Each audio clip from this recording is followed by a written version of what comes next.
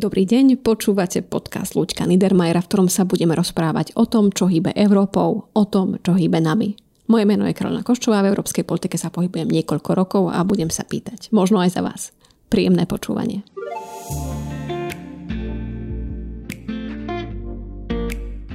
Našou prvou témou bude správa, ktorá sa síce neobjavila v titulkoch správ a novín, ale odborníci na dane ju považujú za potenciálne obrovský prelom. Ide o signál americkej administratívy, že je ochotná dohodnúť sa na svetovej minimálnej sadzbe dane, ktorá by sa vzťahovala na zahraničné zisky spoločnosti.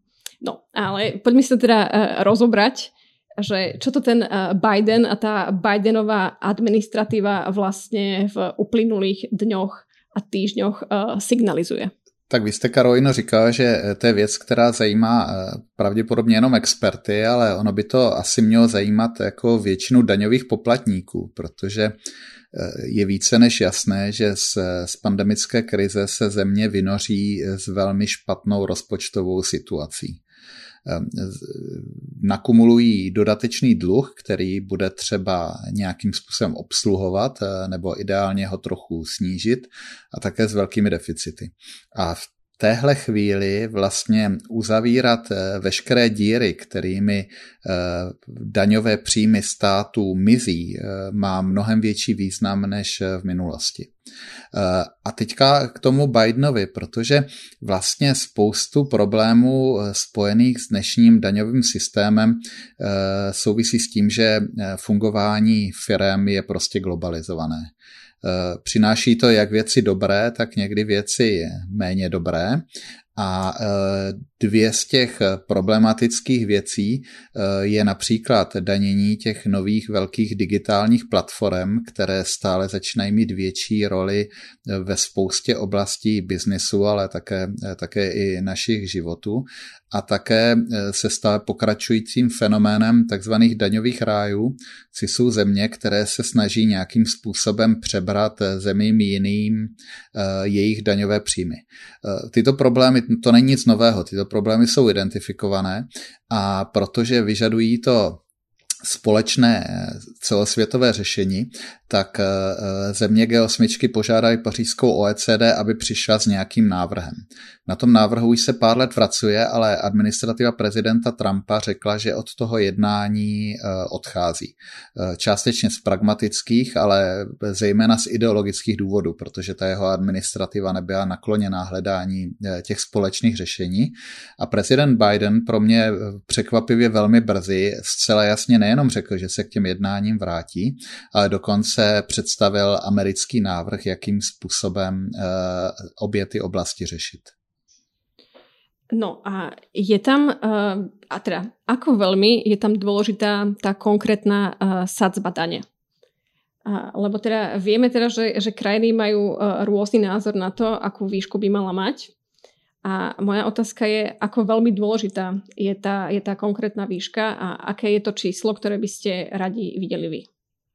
Já si myslím, že to je téma, které se bude řešit až úplně nakonec. Protože nejdřív bude třeba překlenout ty velké rozdíly v pohledu na nějaké hledání celosvětové dohody a také vlastně se shodnout na tom, že zároveň budou řešeny obě ty oblasti, čili jak to řešení těch velkých a z pohledu Evropy zejména digitálních firm, z pohledu Ameriky jenom velkých firm. A tak ten koncept, ono se říká minimální daně a ve skutečnosti je to minimální zdanění.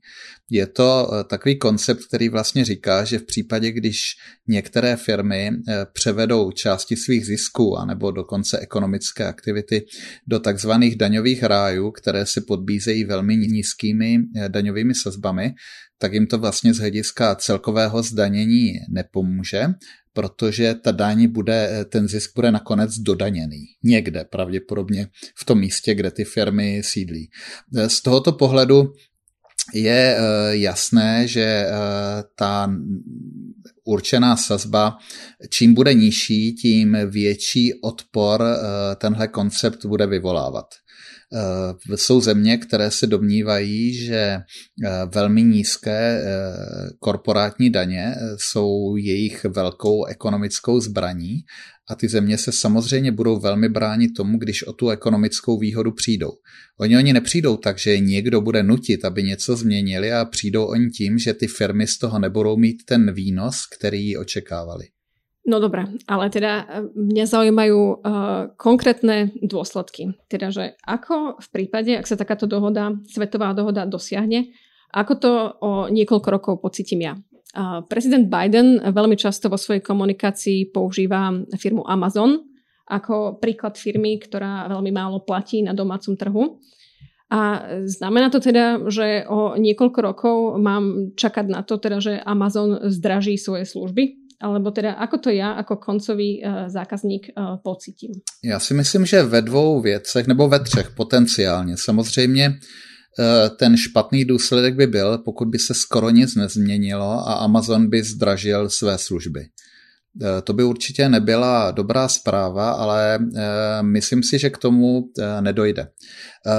Ten první vítaný efekt, který by to mohlo přinést, je to, že například i do slovenské státní pokladny nebo české státní pokladny připlynou nějaké peníze, které by férově do té státní pokladny patřily, ale dneska tam nechodí. Čili to znamená, že buď to nám to umožní trochu snížit ten deficit, v optimálním případě nám to třeba umožní snížit nějaké jiné daně, nebo naopak provádět nějaké státní výdaje, které jsou smysluplné. A druhá cesta, která je také důležitá, je, že ono by to mělo zlepšit konkurenci na tom trhu. Protože na tom trhu dneska soutěží jak obrovské firmy, které mají velkou konkurenční výhodu v té tržní síle, s firmami malými a už to samo o sobě je problematické, protože ty malé firmy se proti nim těžko prosazují, ale v případě, kdy ty velké firmy si navíc pomáhají tím, že jsou méně zdaněny než ty menší, třeba lokální firmy, tak potom vlastně tím výsledkem nemůže být nic jiného, než že se bude posilovat nějaký monopol nebo oligopol několika málo firem, které si pak budou diktovat ceny. Zrovna když jste zmínila ten Amazon, v Americe na to vznikla právě ta kongresová studie o dopadech fungování těchto velkých digitálních firm na americkou ekonomiku a ty závěry jsou prostě drtivé, že jsou desítky tisíc firm, které vlastně jsou v dnešní situaci na milost a nemilost těmhle velkým firmám, jako je třeba Amazon v retailu nebo jako je Google v poskytování nějakých IT řešení a bez těchto firm vlastně oni nejsou schopni samostatné existence a často ty velké firmy mají v ruce také to, jestli se budou dál rozvíjet, anebo jestli budou směřovat k zániku nebo k nějakému převzetí. Čili to, že vlastně ta velmi silné postavení těch digitálních firm pokračuje a zdále se prohrubuje, to snižuje konkurenci a myslím si, že to riziko z toho, že platíme vyšší ceny kvůli slabé konkurenci, je výraznější než to riziko, že pokud zdaníme lépe Amazon, tak zdraží jeho služby. Vy ste teda už aj spomenuli, že nie všetky štáty sú úplne spokojné s týmito plánmi a takým najčastejším hlasom, ktorý sa ozýva proti, je v Európskej únii pravdepodobne Írsko, možno aj Maďarsko. A teda, že čo je to, čo sa týmto štátom na tejto budúcej dohode nepáči? Prečo majú pocit, že sú touto dohodou možno ohrozené? Bude záležet na těch detailech, ale on opravdu prezident Biden s tou sazbou přes 20% začal velmi ze zhora. Když se o těchto konceptech původně mluvilo, tak se mluvilo o sazbě řekněme třeba kolem 15%. A samozřejmě, pokud některé země, a v Evropské unii jsou to ty, které jste zmínila, tuším také Bulharsko, mají velmi nízké korporátní zdanění, a sázejí na to, že přes toto korporátní zdanění nějakým způsobem pomáhají své ekonomice, tak oni se budou obávat, že o tady tuto výhodu přijdou. Je tady ale velký rozdíl například mezi Irskem a tím Bulharskem, nebo Holandskem, protože to jsou země, které mají sami o sobě poměrně vysokou daňovou sazbu, ale v tom svém systému mají různé výjimky, které jim umožní některé firmy danit velmi, velmi málo. A samozřejmě podle toho, jak by ten systém technicky té minimální korporátní daně byl nastaven, tak by to pravděpodobně mělo dopad v tom, že ty aktivity, které by tam byly jenom kvůli té nízké dani, by se pomalu z těch zemí začaly přesouvat někam jinam. Za to by mnohem víc rozhodovalo to, jak je ta ekonomika opravdu kompetitivní. To znamená, jak má kvalitní pracovní sílu, jakou má infrastrukturu. A vlastně takové ty reálné podniky, které vytváří velkou zaměstnanost, tak ty většinou právě rozhodují podle těchto kritérií a ne podle těch kritérií třeba různých daňových úlev či zvýhodnění.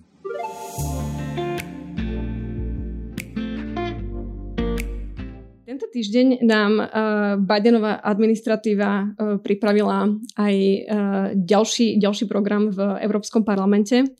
A Európsky parlament sa bude v najbližších dňoch venovať ďalšiemu takému výkopu prezidenta Bidena. A ten ohlásil podporu tomu, aby sa pozastavila ochrana duševného vlastníctva pri výrobe vakcín. Alebo veľmi, veľmi zjednodušene to poviem, aby sa patenty na vakcíny rozdali. Znie to super? Čo si o tom myslíte? Ono to vypadá jako, že to je super, ale ta existence těch patentů je nedílně spojená s ochotou lidí něco vymyslet. Víme, že v oblasti medicíny ten vývoj, díky tomu, že třeba v naší části světa máme extrémně přísná pravidla, myslím si, že z dobrých důvodů, protože léky by měly léčit a ne ohrožovat zdraví lidí, tak ten vývoj je strašně drahý a vlastně drtivá většina těch projektů končí neúspěšně. A ty firmy do toho jdou zejména proto, protože ví, že když uspějí a opravdu něco skvělého vymyslí, tak nějakou dobu budou mít tu patentovou ochranu, která jim zajistí, že ty peníze, které dají do toho vývoje, se vrátí.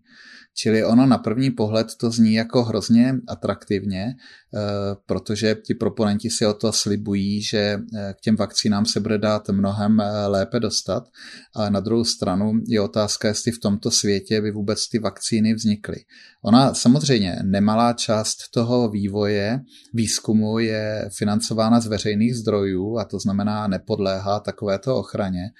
Ale ukazuje se, že vlastně dotáhnout ty věci do výroby je tak složité a tak nesmírně náročné, že si to mohou dovolit jenom velké korporace a ty velké korporace právě sázejí na to, že aspoň u některého z těchto projektů se dostanou k tomu zisku, který nejenom zaplatí ty náklady na vývoj třeba této vakcíny, což se bezesporu při těch kvantech, v jakých se vakcíny prodávají, stane, ale také to zaplatí ty neúspěchy, to znamená ty pokusy o to vyvinout něco, co nakonec neuspělo. Čili já bych v tom byl docela opatrný a taky není úplně jasný, jestli právě ta patentová ochrana je to, co brání tomu, aby se do těch chudších zemích ty vakcíny dostaly.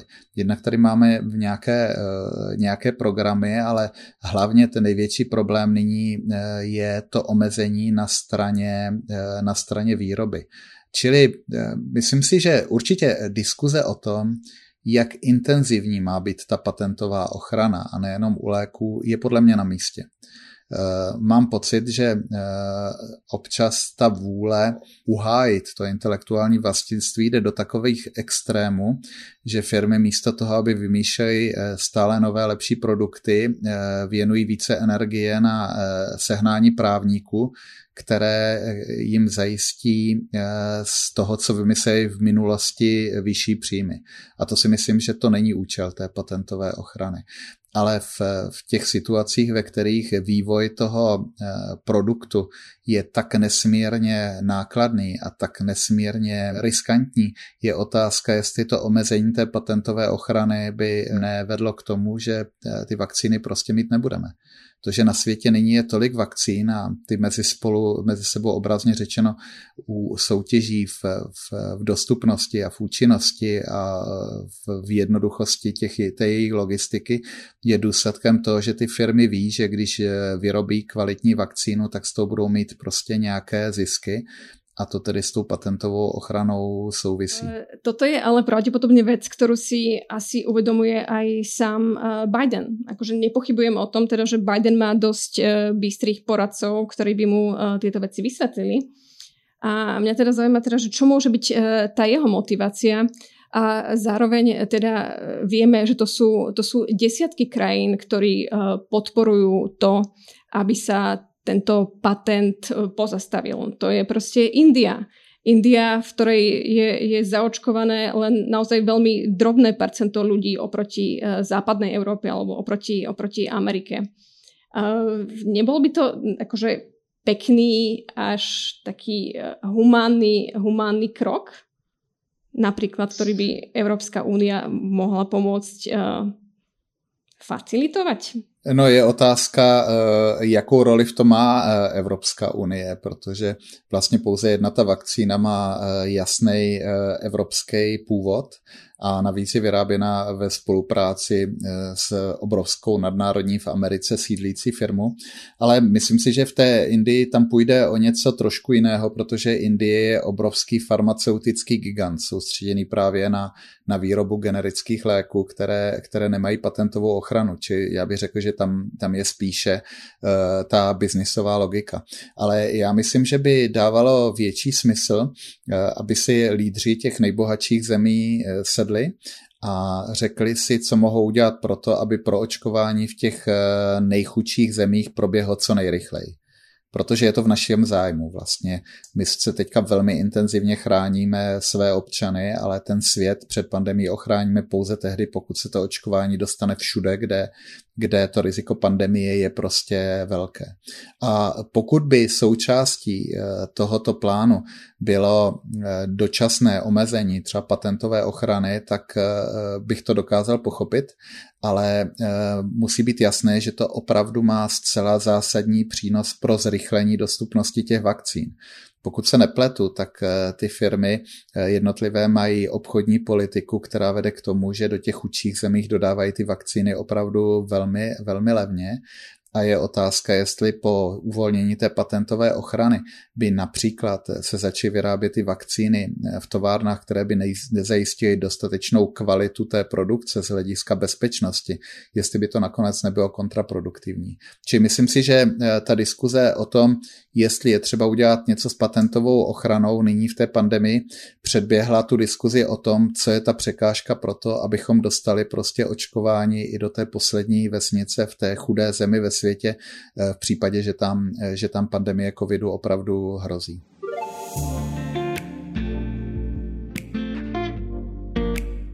Tak a ostáva nám už len európsky tip na záver, ktorý som si ja dnes dovolila zmeniť na taký európsky postreh na záver.